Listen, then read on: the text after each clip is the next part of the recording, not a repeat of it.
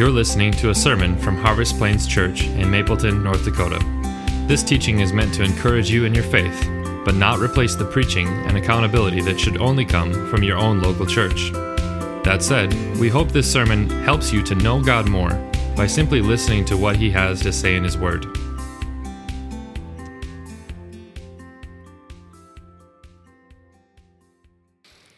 Well, today is part 2 of the crucifixion of Jesus. And yes, you heard me correctly. I did say the crucifixion of Jesus. We are looking at Jesus' death right now, not his birth. So I guess it might seem that we are doing things a little backwards during this Christmas season. However, as we do this, we are all the more thankful for Jesus coming because we are reminded afresh of why he came. And why was that? Jesus came specifically to die. He was born to die. And we looked at a couple of passages last week where this is revealed in the birth narrative.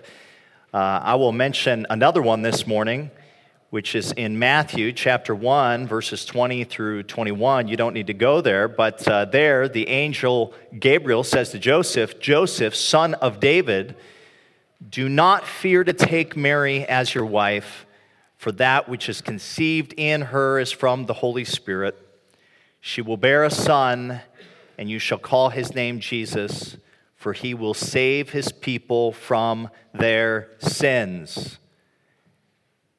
Jesus is at this point only in the womb. Joseph is concerned, to say the least. Where did this child come from? Yet the Holy Spirit comes with great comfort and at the same time giving Joseph a picture regarding his soon-to-be adopted son's future. Jesus has come to save his people from their sins. Well, we know how this happens. We know what is required. It requires Jesus to die. But Jesus hasn't even been born yet. We're already thinking about his death. But that's what you see over and over again in the birth accounts. And last week, we began to look at that awful moment when Jesus would go to the cross to pay for sins, and what a series of events it was. Allow me to fill in the details for you in case you weren't here. First, of course, we saw how Jesus is mocked. Pilate hands Jesus over to a battalion of soldiers. They take him to the praetorium, and not long after, they are then playing a game with Jesus. They put a crown of thorns on his head. Remember, the thorns were 1 to 2 inches in length, just digging into his skull. Then they put a fake robe on him. Then they put a stick in his hand and pretended it was a scepter. And then they say, "Hail, King of the Jews! Hail, King of the Jews!" When this is finally over, Jesus is then scourged. I won't give you the full-length account of what that entailed, but suffice to say, it was a terribly violent act that was performed with a very special whip that essentially ripped the flesh off of somebody's body. The whip had multiple strands to it, and these strands were embedded with metal pieces and bone fragments. When this was over, of course, came the walk to Golgotha, with Jesus attempting to carry an approximately 100-pound wooden beam about a half mile. And given his condition, he obviously couldn't bear it up, so the soldiers then select a man named Simon of Cyrene to assist him. And once at the crucifixion site, things only get worse as Jesus is nailed. Again, remember, through the wrists, not the hands, because the weight of his body would have just caused the nails to just rip right through his hands. So he's pierced through the wrists. He is also nailed by the feet. And it was just awful. In the midst of all this, of course, Jesus continues to get mocked by everyone, and I do mean everyone. The mockery was not limited to Herod or Pilate or the soldiers, but it extends even to the religious leaders, the crowd, even the robbers getting crucified next to him. So it was a very heartbreaking scene that we looked at last week, and I don't know about you, but my heart was just heavy. I even heard someone say, I just don't know that I reflect enough on the death of Christ. And I would say that is by and large true of most of us, that we just don't stop to reflect on the death of Christ often enough. Paul, of course, said that he decided to know nothing except Jesus Christ and Him crucified. Clearly, it was something that occupied his thoughts, his meditations, the stirrings of his own heart. And I think it's good for us to meditate on these things because we are reminded all the more about the comforts and privileges and benefits that Jesus willingly laid aside for us. For us. We are reminded that though He was rich, He became poor. Though He was the truth, He endured lies. Though He was omnipotent, He was made weak. Though He was a king, He was judged by His very servants. Though He gave life to all, He embraced death. So that was last week, but we didn't quite get to the end of the matter because Jesus was still alive on the cross when we ended our study. And so this week, what we're going to do is we're going to go back and revisit the cross again. We're going to see those final moments when Jesus takes His final breaths and when His body is then laid in the grave. And as we do this, one thing that will become evident is how we start to see the sweetness of Jesus' victory. And I don't know about you, but I've been waiting for the sweetness of the victory of Christ, right? That's why last week was so somber, because we looked so much at the suffering of Jesus. But remember, the cross is not all tragedy. It's tragedy from man's perspective, but it is a glorious triumph from God's perspective. And today we start to see that shift where we move from tragedy to triumph and from darkness to light. And so if you would, I want to invite you to open your Bibles to Matthew chapter 27, where today we're going to look at verses 45 through 61. Matthew 27, verses 45 through 61. Follow along with me as I read for us. Now from the 6th hour, there was darkness over all the land until the 9th hour.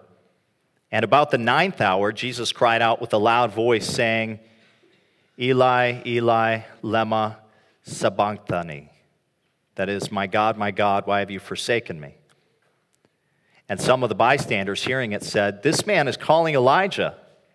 And one of them at once ran and took a sponge, filled it with sour wine, and put it on a reed and gave it to him to drink. But the other said, wait, let us see whether Elijah will come to save him. And Jesus cried out again with a loud voice and yielded up his spirit. And behold, the curtain of the temple was torn in two from top to bottom. And the earth shook and the rocks were split. The tombs also were opened, and many bodies of the saints who had fallen asleep were raised. And coming out of the tombs after his resurrection, they went into the holy city and appeared to many. When the centurion and those who were with him, keeping watch over Jesus, saw the earthquake and what took place, they were filled with awe and said, truly, this was the Son of God. And there were also many women there looking on from a distance who had followed Jesus from Galilee, ministering to him, among whom were Mary Magdalene and Mary, the mother of James and Joseph, and the mother of the sons of Zebedee. When it was evening, there came a rich man from Arimathea named Joseph, who also was a disciple of Jesus. He went to Pilate and asked for the body of Jesus. Then Pilate ordered it to be given to him, and Joseph took the body and wrapped it in a clean linen shroud and laid it in his own new tomb, which he had cut in the rock.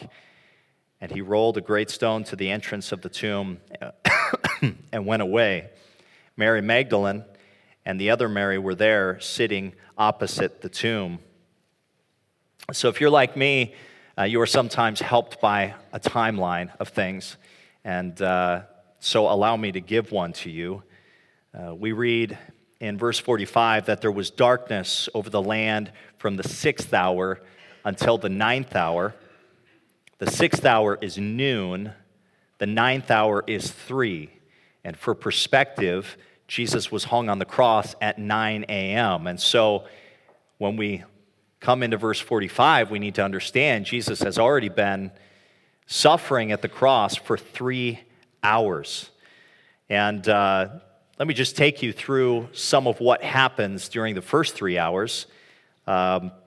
We know that about 10 a.m., Jesus prays, "Father, forgive them, for they know not what they do."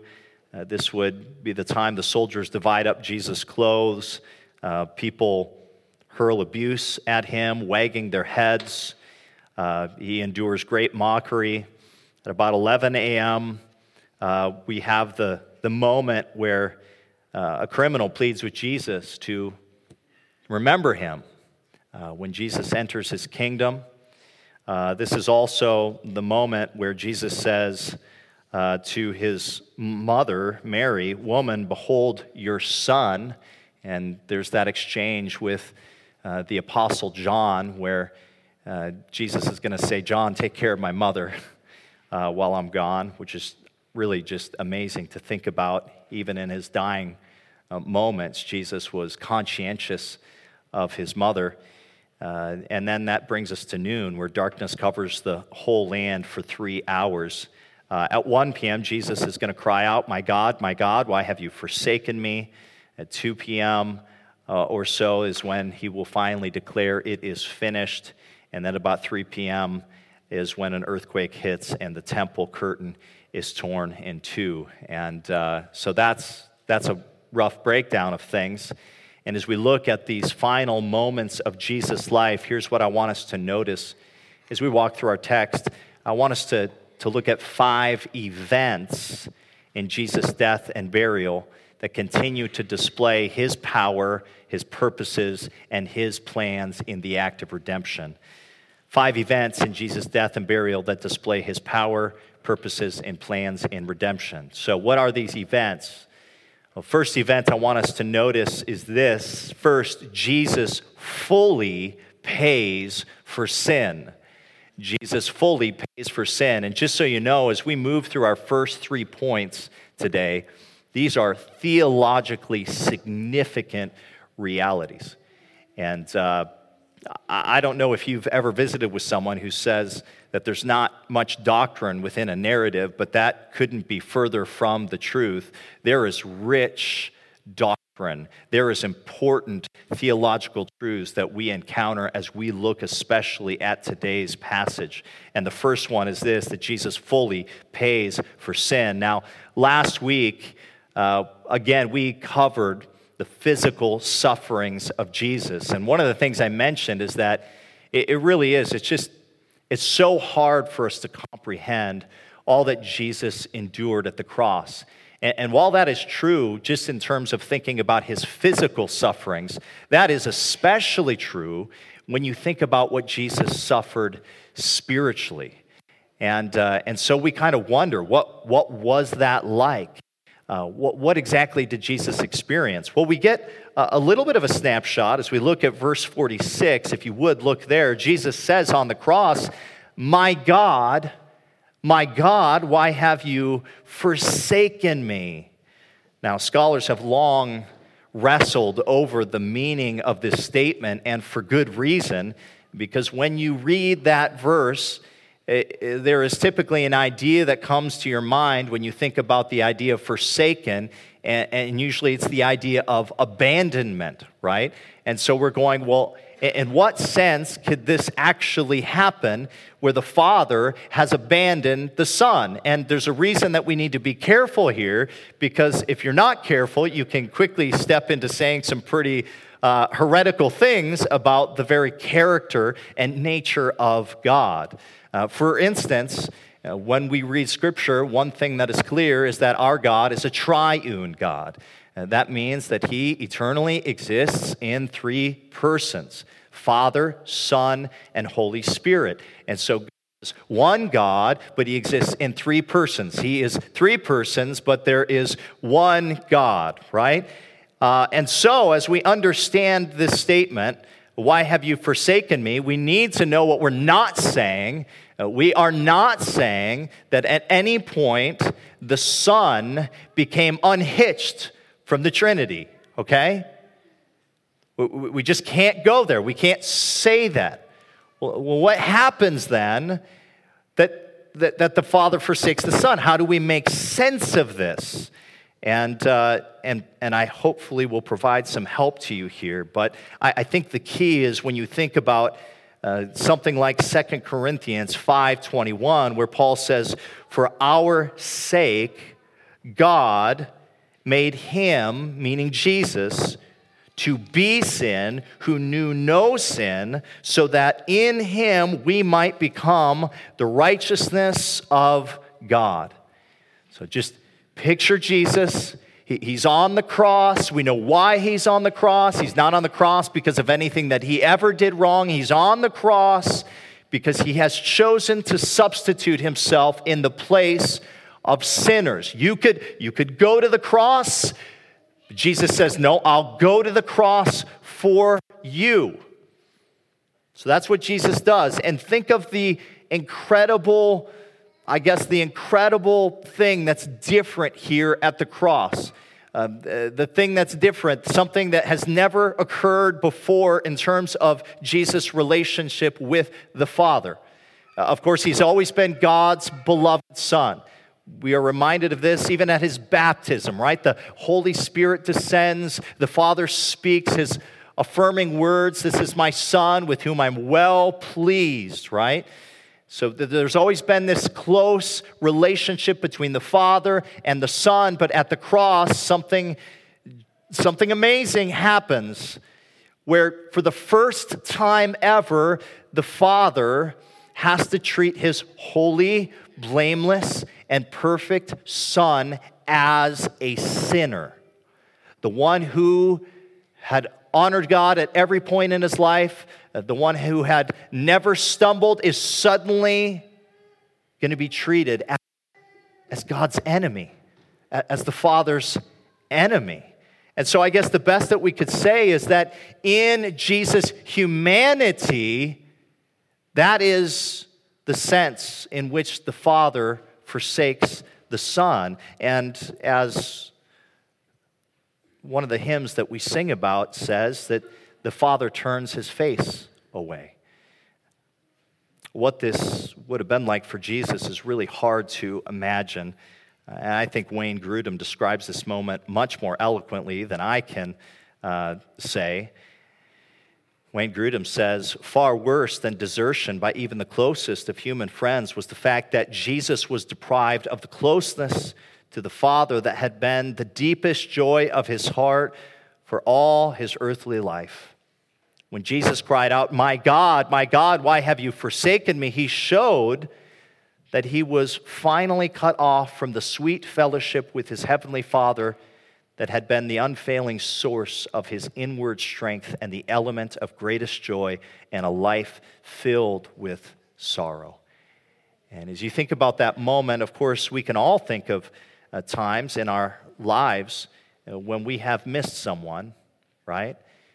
There have been times, whether because you have had to go somewhere or because someone has departed from you, where you have missed their company and their fellowship, and you have longed for their affection, and you have longed for their companionship, and you have longed for their friendship, and you miss them deeply because it's gone. Well, Jesus experienced this, but it was even worse, far worse than anything we've ever experienced, because not only was the fellowship he once had with the Father interrupted, but it was interrupted by the unmitigated wrath of God that was unleashed on him for every sin that God's people had ever committed.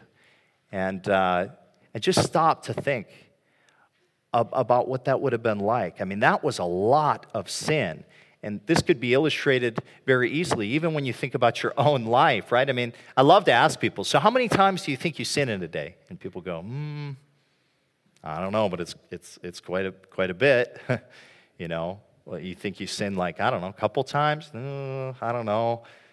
Probably more than that. Okay, well, I don't know, maybe like 20?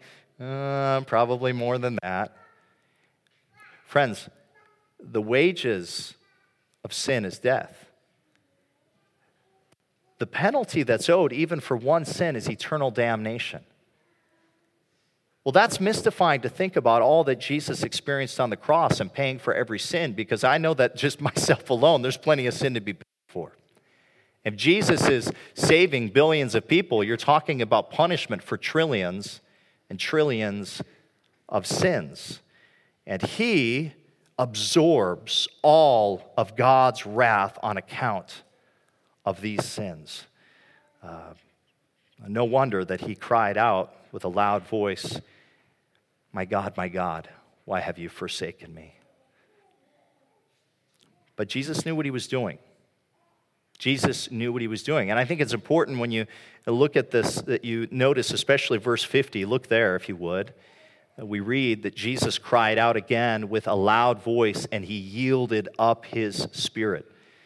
Now, these words are significant because when Jesus dies, we always need to remember this, that he doesn't die because somebody took his life from him. He died because by an act of his sovereign will and power, he dismissed his soul from his body. Now, why would I care to point this out? I point it out because I want you to appreciate that Jesus is at every point in the process of his crucifixion absolutely in control over his death.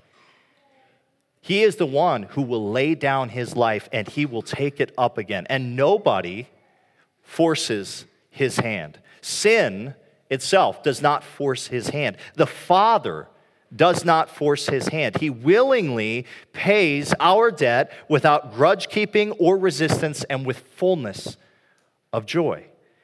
And this is good for us to be reminded of for many reasons, not the least of which, though, is to prevent us from thinking about the cross, as some do, as some form of cosmic child abuse.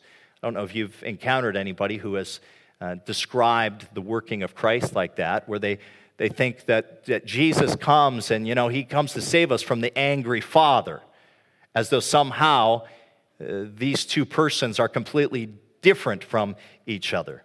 Well, yes, certainly Jesus comes to save us from the wrath of God, but he does so willingly. He does so with eagerness. He does so with joy. He endures the cross for the joy that was set before him. And this is clear, again, even in the language. Jesus yielded up his spirit. So you can't picture the Father saying to Jesus, well, you have to go to the cross or you have to stay there till I'm done with you. No, that is a distorted picture of the gospel. Again, Jesus delighted to go to the cross because he knew what would be the outcome for all of us if he did not go there.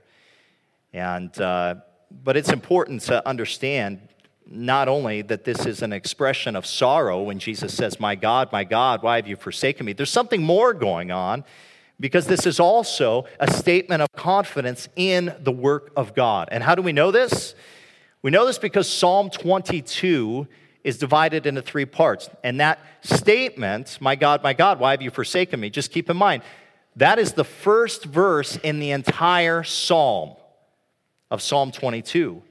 And so, yes, the psalm, it starts with lament, a lament that moves from verse 1 through verse 18, but then there's a pivot point of praise, of deliverance in verses 19 through 21, and then it turns to speak about a future vindication. Well, Jesus, he only has so many breaths left. He is not going to get the whole psalm out, but the reason he mentions even the first verse is to get us to think about everything that's mentioned in the psalm. Jesus knows what the future outcome will be. He knew that vindication would come, and the vindication would come when the resurrection happened. And it's just incredibly profound again. So event number 2 that I want us to notice this here now is this. Secondly, Jesus secures access to God. Event number 2, Jesus secures access to God. And what I want to focus on is that moment that we read about where it says the veil was split in two. And forgive me if you're insulted by this, but I want to just be really clear here. Maybe you're newer to Christianity. Maybe you've been in the church a lot. I don't know, but I think it's helpful for us to understand again and compare our God to other representations of God out there. So as you think about what the world teaches about God, there are many different views regarding who he is. For instance, if someone is an atheist, they believe there's no God. If someone's a pantheist, they say essentially everything is God. If someone's a polytheist, then they believe that there's many gods. But Christians believe differently than all these things because we believe that there is one God. And not only is there one God, but this God truly is a personal God because he decided to enter into a relationship with his creatures. And this is so evident even from the first pages of Scripture, right? God creates Adam and Eve, and immediately he begins communicating with them. Does he need Adam and Eve? No, but he longs to be in a relationship with Adam and Eve. He gives Adam and Eve his word. They are in the garden together, and things are going quite lovely until something horrific happens. And what was that? Sin then enters the picture. And sin is a problem not only for Adam and Eve, but sin's a problem for us because the impact of sin is still the same for us as it was for them, where sin ends up separating us from God. Well, in the Old Testament, God wanted to communicate the significance of this reality and the barrier that sin creates between us and God. So here's what God does. He gives us an object lesson to teach us about it, not the least of which happens to be the picture of the temple and all that happened there. And because of this, I just want you to imagine the temple for a moment. Now, I'm guessing you haven't visited the temple lately. Is that fair to say? Because it's not there. And perhaps you haven't even seen a picture of what the temple was like. So let me just try and help you think of it. So just think about a big rectangle, okay? And at the center of the rectangle is the actual temple area where people would go to meet with God, right? But you had different sections of the temple area. And along the outside of the rectangle, okay, you had a place where everybody was welcome to be. And so people would go there and they would mingle, and essentially that outside area represented the nations. All could come and be near God, right? But the closer you move to the center of the rectangle, to the heart of the temple, suddenly things become more restricted because the closer you get to the middle, the closer you drew to what was considered to be the very dwelling place of God. And the heart of that dwelling place happened to be something called the Holy of Holies. But here's the deal with the Holy of Holies. Helpful to understand that since it was considered to be the place that God was most present and physically manifested, it was protected, separated by a large ornate curtain or veil, which represented the barrier that sin creates between humans and God. And here's what's fascinating about the Holy of Holies. The fact is, it was a place that could only be entered into once a year on Yom Kippur, on the Day of Atonement, and by one person. Who was that? By a priest. And there were precautions that needed to be taken even for the priest. The priest who entered, he would have had to wash himself by taking a bath. He would have had to put on different clothes. And then when he entered, he'd have to offer a sacrifice for himself before he offered a sacrifice for God's people. And this was so dangerous, or considered to be so dangerous. One thing that's interesting is that according to Jewish tradition, is that before someone went into the Holy of Holies, they would have a rope tied around their ankle. Because if somebody went in there and they passed out or they fainted or something happened, you don't want to be going into the Holy of Holies. We're just going to drag that guy out. And think about what this meant then, in light of what I just told you, for the veil to be torn. It meant that the temple and all that was done in the temple was coming to an end. And why?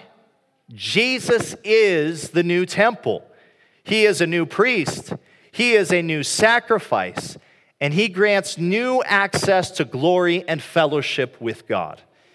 And this is why Jesus referred to his body as the temple, right? Remember that moment when Jesus said, destroy this temple, and in 3 days I will raise it up. And that was actually a statement that people took out of context to use against him. That was one of the accusations that were made against Jesus when he was standing before the religious leaders. They're looking for false witnesses. Finally, a couple of people come forward and say, we heard him say he wants to destroy the temple. The Gospel of John tells us Jesus was talking about the temple of his body.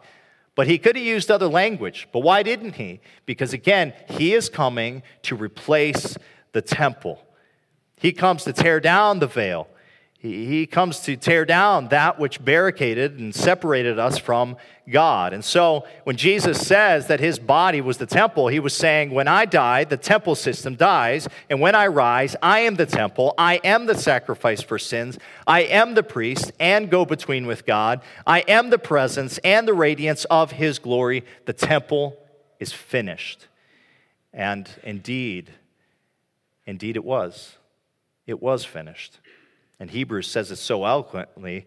Allow me to read from Hebrews chapter 10, where we read, therefore, brothers, since we have confidence to enter the holy places by the blood of Jesus, by the new and living way that he opened for us through the curtain, that is, through his flesh, and since we have a great high priest over the house of God, let us draw near with a true heart and full assurance of faith, with our hearts sprinkled clean from an evil conscience and our bodies washed with pure water. But here's something else I want us to think about. Not only does Jesus end up replacing the temple, but he does something else by ripping the veil. And you know what it is? He makes us priests. He makes us priests. Because we then, and ultimately this eventually happens, right? Where the gift of the Holy Spirit is given. And now the reality that we get to enjoy today is that God himself dwells in us. The Holy Spirit takes up residence in our lives through faith in Jesus Christ. And this is an amazing reality to think about. Protestants especially celebrate this concept in what we often refer to as the priesthood of all believers. Okay? I mean, and you think of how lovely this is. Like, you don't have to buy a plane ticket this week and fly over to Jerusalem. You don't have to try and gain access to the temple, and if you went there, you'd be disappointed because it's not there anyways, right? But you don't need to do that because you have immediate access. When you wake up in the morning, you can actually go to God directly. You can commune with him in a unique and special way that oftentimes we just take for granted. And friend, I have to ask you, are you taking advantage of that? Are you delighting yourself in the Lord? Are you offering your sacrifice, not the sacrifice of animals, but are you offering up your body as a living sacrifice? That is now the sacrifice we offer to God, our bodies as a living sacrifice. So we see here, event number 2, Jesus secures access to God. But there's more. As we notice in event number 3, third, Jesus breaks sin's curse. Jesus breaks sin's curse. Now, there are obviously a great number of cosmic phenomena that take place here. And we just have to imagine just how frightening it would have been and awesome to have witnessed these things. We notice the veil is torn in two, but verse 51 also says this. It says that the earth shook and the rocks were split. The tombs also were opened, and many bodies of the saints who had fallen asleep were raised. And coming out of the tombs after his resurrection, they went into the holy city and appeared to many. Now, keep in mind that there's actually some things going on here that happened just at the death of Christ, and then there's some things added in here that happen at the resurrection of Jesus. And in terms of the saints that are raised, that had fallen asleep but come back to life, we know that event doesn't happen until after the resurrection. How do we know this? Because verse 53 says, and coming out of the tombs after his resurrection, they went into the holy city and appeared to many, right? So just separate some of that event. But nonetheless, we still have to marvel over this moment that here you have creation itself declaring in as loud of a way possible that Jesus is God, and certainly God approves of everything that he has done. in going to the cross. Supernatural events involving creation, they consistently demonstrate Jesus' power. They continue to point us to the fact that he is a true prophet that has been sent by God. He is the new Moses. He is the new David. He is a better Adam. He is all of these things. And it's significant as you think about creation acting in this way, because we are told, if you would, just take your Bibles, turn on over to Romans. Turn on over to Romans chapter 8. And look at verses 22 and 23. Listen to what Paul says here. For we know, actually, back up to verse 20. For the creation was subjected to futility, not willingly, but because of him who subjected it in hope that the creation itself will be set free from its bondage to corruption and obtain the freedom of the glory of the children of God. For we know that the whole creation has been groaning together in the pains of childbirth until now. And not only the creation, but we ourselves who have the first fruits of the Spirit groan inwardly as we wait eagerly for adoption as sons, the redemption of our bodies. When we talk about the work of Christ, oftentimes we emphasize the personal dimension of this, that we receive as individuals, we receive salvation, we receive the forgiveness of sins, and all that is good and well. But friends, there's something even bigger than that going on through what Jesus does on the cross. Yes, he is redeeming a new humanity, but he is also going to be redeeming creation itself. And while there is this future resurrection of our bodies, one day that will come, creation also anticipates that day. Creation itself is also longing for the day in which sin is no more, in which death is no more, in which the curse is finally and fully done away with, and Jesus reigns on the throne over everything. And we look forward to that day, don't we? We look forward to that day. I can't imagine there's going to be as extreme of weather as we see. A lot of people think that climate change is the biggest problem facing. Well, climate change might be real, but it's symptomatic of something bigger happening. It's symptomatic of the fact that sin has so affected creation itself that we're going to see things going on that we don't expect. And I don't know, it's that time of the year, we're like a symphony of coughs in here on a Sunday morning, right? And this week, you were probably going, oh, I'm so sick of being sick, right? And if you've got a bigger family, you're going, at what point is anybody, is everybody going to be healthy at some point? That would be great. Well, one day, that will all come, and we are given the assurance of that as we look at Jesus breaking sin's curse. So, third event, Jesus breaks sin's curse. Fourth event, Jesus departs his devoted. And when I picked this passage, I didn't know how to we've got these amazing theological truths in the first 3 points, and then you come to this and you go, well, what are you going to do with this? But it needs to be mentioned because Matthew, all of a sudden, he shifts our attention here, and it might not be this significant theological point, but it is heartwarming to notice what's going on at the cross. I want you to look at verse 55. We're told how there were also many women there looking on from a distance who had followed Jesus from Galilee, ministering to him, among whom were Mary Magdalene and Mary, the mother of James and Joseph, and the mother of the sons of Zebedee. Now, if you read all four Gospels, one thing you'll learn is how John is actually the only man mentioned to be present at the death of Christ in terms of the apostles. And this is interesting because who gets the attention? It's the women. The women are remembered for their loyalty, for their devotion, for their faithfulness, for their dependability. And here they are. I mean, you can learn a lot about someone by looking at these tragic moments in your life. And you go, who's going to be there on your hardest days? The disciples are gone. Peter's gone, it would seem. Judas, we know what happened to him. John's there. It doesn't seem anybody else. But the women are there. And I think there's an important thing to point out here, especially as you think about what role that these women served in Jesus' ministry. Notice what it says in verse 55. It says these were women who followed Jesus from Galilee, ministering to him. Okay? Small phrase, but I think it's important. They were ministering to him, not ministering with him, not ministering for him. They were ministering to him. These women, okay, I think they were probably the backbone of ministry, because when Jesus was fatigued, when he was tired, when he was looking for respite, when he was just needing to be cared for, these women were there to care for him as the messenger. And I think what a great example that they set for us.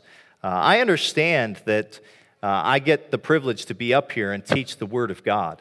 I get to be a mouthpiece for God. But the fact is, most people will not be opening a Bible on a Sunday morning and preaching to the masses.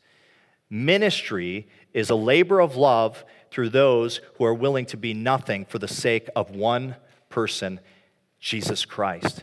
And the backbone of ministry is always, and Paul even speaks about this in Ephesians, the responsibility of pastors is to equip the saints for the work of ministry. And you might not be the person who's proclaiming the word, but we all participate in a ministry of the word in our own unique ways. And these women, they didn't care to have the spotlight. Okay? They will not be known for being these bold missionaries and evangelists, but they will be remembered for the fact that they were there when Jesus was in his hardest moment of life. So let that be an encouragement to you. So we see here Jesus departs his devoted, and I can only imagine how hard that was to leave behind people who loved him, people who he loved, but he knew this is what needed to be done for the salvation of souls. Point number 5, event number 5 is this then. Fifth, Jesus receives a dignified burial. And here we see a touching scene. Again, we see people. We see a man by the name of Joseph, Arimathea, come to Pilate and ask for his body. And amazingly, Pilate allows this. And you go, well, what makes that so amazing? It kind of makes it amazing because, again, you think about what crucifixion was. It was putting someone to death for treason or rebellion against Rome. And the whole act was to make an example of someone. Don't mess with Rome. And so if somebody got crucified, they were going to stay on the cross, right? And so it seems that by Pilate allowing Jesus' body to be taken and put in a grave, this was another way where Pilate was saying, I actually think the man is innocent. I don't think he's guilty of the crimes that the religious leaders are accusing him of. Now, this does not mean he is without guilt or without responsibility in the death of Christ. But it does speak, again, just to the blamelessness of Jesus' character. But you think about things from Joseph's perspective. Now, one thing we know about this particular individual is that Joseph, of course, he's a wealthy man. He's a man of means. Even more, we're not mentioned this, we're not told this in Matthew, but he was also a prominent member of the Sanhedrin, which might surprise you, because remember, what did the Sanhedrin do with Jesus? They condemned Jesus to death. They said he was guilty of heresy. Well, there were supporters that Jesus had within the Sanhedrin. And in fact, that is likely why the trial took place before the Sanhedrin at night, to try and ensure that the supporters of Jesus didn't know about it and weren't involved in the process. And we are told that Joseph certainly didn't give his consent to what was going on. In any case, here's what's interesting to me, in that while this act was clearly the result of Joseph's love for Jesus, as we have continued to see time and again, under God's sovereign control, it also ends up doing something else. It fulfilled a very important prophecy that we even read about this morning. Isaiah 53, by oppression and judgment he was taken away, and as for his generation, who considered that he was cut off out of the land of the living, stricken for the transgression of my people, and they made his grave with the wicked and with a rich man in his death. So it was a very undignified death that Jesus experienced, but it was actually a very dignified burial, and one that was fitting for a man who was as rich and important as Jesus is. And you just look at that fulfillment, and you add that to the list of approximately 20 others that took place in the last hours of Jesus' life. I mentioned some of these already. Let me mention them again. We're told that in the final hours of Jesus' life, these are things that were fulfilled. Jesus was betrayed by a friend. He was sold for 30 pieces of silver. He was forsaken by disciples. He was accused by false witnesses. He was silent before his accusers. He was struck and spit upon. He was crucified with criminals. His hands and feet were pierced. He was mocked and insulted. He was given gall and vinegar. Soldiers gambled for his garments. None of his bones were broken, and his side was pierced. So many prophecies just in the final moments of Jesus' life. And ultimately, it brings us to this question. This one supreme question that has to be asked every single time we look at what Jesus did. How will you respond? How will you respond? What will you do with Jesus? He has shown his willingness to die for your sin. But friend, payment for sin is only applied for those that turn from their sin and place their faith in Jesus. Jesus is willing to pay for your sin. Are you willing to believe in him as Savior and Lord and surrender all to him? Friends, I hope you would, because here we are reminded of the incredible love that God would love to display to you, but he will not force his hand, and he stands at the ready to forgive your sin, no matter what you're going through, no matter where you've been, no matter what you may have done wrong. There is no sin that Jesus is unwilling to forgive. He paid for all sin, past, present, and future, for those who turn to him. So turn to him and surrender all. Let's pray. Thank you so much for listening. We hope this sermon encourages you as you go about your week. If you're in Mapleton or even in the Fargo-Moorhead area, come check us out. Our website is harvestplainschurch.org. That's harvestplainschurch.org. Thanks again, and we hope you'll tune in next week.